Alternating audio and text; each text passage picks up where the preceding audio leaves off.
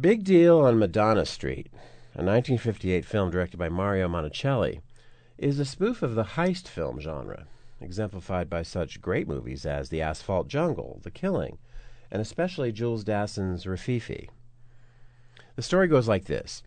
A jailed ex-boxer, played by Vittorio Gassman, catches wind of a perfect opportunity for a heist, a safe in a pawn shop with an empty apartment next door. When he gets out of jail, he organizes a gang of misfits to pull off the job, including a photographer, Marcello Mastroianni, who has to bring his baby along to planning meetings because his wife is in jail, a womanizer, Renato Salvatore, who falls for the sister of a crazy Sicilian thief, and an aging crook, Carlo Pisacane, who is obsessed with food. This marvelous comedy avoids the over-exaggeration or self-satisfied winking at the audience that have plagued so many parodies, including later heist comedies that have tried to improve on this one. Monicelli portrays the seedy underworld of the Italian slums with a realism and attention to detail that makes the ridiculous behavior of the characters all the more amusing.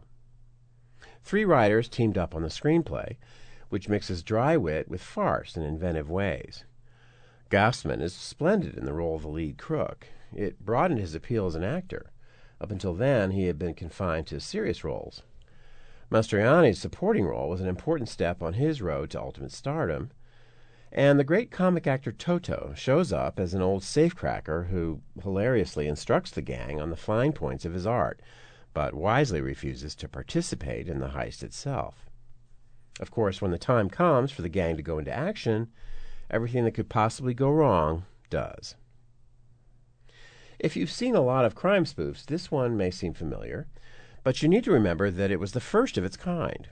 Since the late 1940s, the tough, world-weary criminal had been a favorite character in the movies, and so there came a time, finally, when someone decided to make fun of this genre. Instead of suave, fatalistic gangsters, we have a group of quarrelsome and inept bunglers, and a portrayal of street culture that pays a kind of backhanded tribute to the great neorealist films that became a hallmark of Italian cinema. The humor ranges from character-driven absurdity to clever gags. My favorite is when a crook points a gun at a shop owner and says, "You know what this is?" And the proprietor takes the gun from his hand and says, "A Beretta in poor condition," offering him 20 lire for it.